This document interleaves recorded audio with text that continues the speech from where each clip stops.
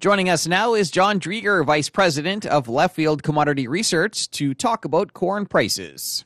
The corn prices are maybe not quite as dramatic as canola, but certainly we have a futures market that's trading at multi-year highs and cash bids here in our own backyard that at similar lofty levels. So really it's really had a pretty dramatic run up here if we think back to, say, last summer, early fall, when I think ideas were that first of all the U.S. crop would be bigger than it turned out to be. So supplies were a little smaller.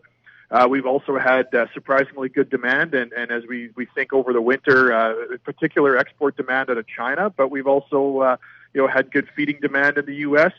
And then as we sort of go along through some of the other areas here more recently, there's concerns about dryness in Brazil, and so really, it's like over the course of the winter, we've sort of had this steady tightening of the U.S. balance sheet to the point where kind of the ending stocks and carry out for the current crop year, it's going to be the tightest in about 7 or 8 years at least, and still shrinking further. So really the corn market has just kind of been responding to this steady tightening, not just in the U.S. but globally, and really that's what's been driving this market higher.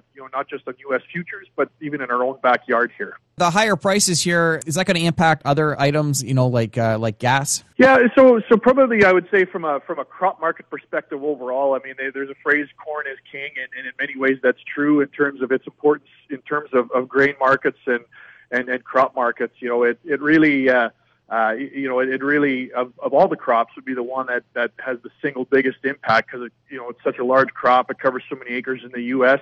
Even in our own backyard here, affects feed grain markets.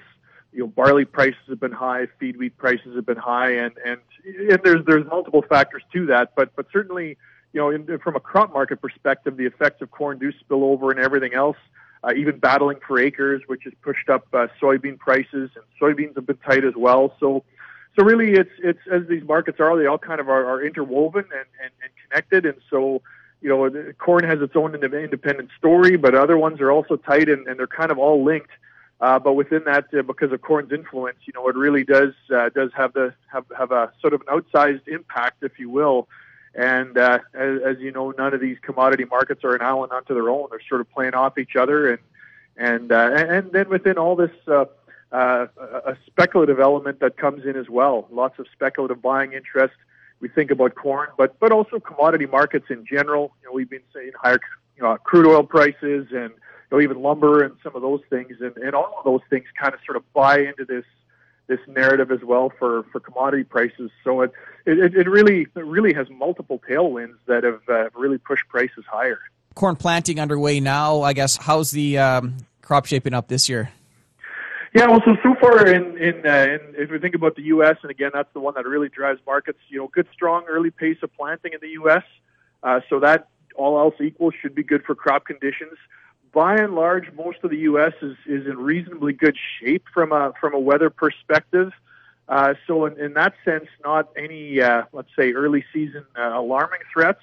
But within that, of course, as you start getting into North Dakota and even here, for example, in southern Manitoba, the extreme dryness is very much on the radar. So we think about from a broader corn market perspective, North Dakota isn't as important as something like Iowa or Illinois would be. But even so, it is a market that essentially needs every bushel it can get.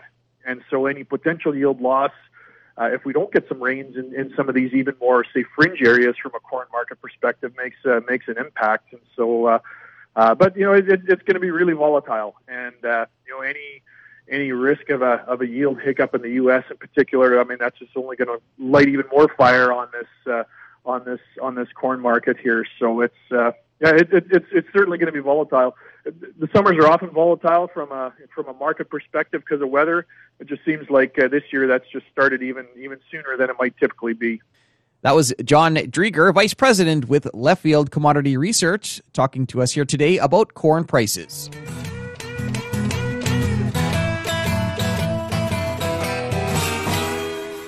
Continuing on today's Prairie Ag Wire, Glenda Leal-Wasser talks with Wayne Thompson, the new Chief Executive Officer for the Flax Council of Canada, about his new role and the Council's goals. Wayne, of course, people in Saskatchewan very familiar with you in your role with Sask Flax. Talk to us about your role now as CEO for FCC. stepping into the role of the Flax Council of Canada, the idea behind that is to create some synergies in the industry. I will continue to be the executive director of the Saskatchewan Flax Development Commission because we know that the flax industry has a lot of opportunities, but we don't want to create a bureaucracy-heavy industry. So having everything work, having two organizations in the same office will create some communication benefits. The Flax Council of Canada has gone through a process of developing a new business plan to determine a way forward for the benefit of the flax industry, not only the farmers, but the traders, the processors, the exporters. Because after doing a review and consulting with the current Flax Council of Canada members and other stakeholders in the industry, it was determined that there is a need for a national organization. There's a lot of benefits to having that voice when you're speaking to federal government in Ottawa, working with international customers. They like that sense of a Canadian presence. So we're working on our new business plan that focuses on market access issues to maintain the trade with the world and our customers we have and new customers that we're going to have to seek out as we continue to grow more flax and diversify our markets.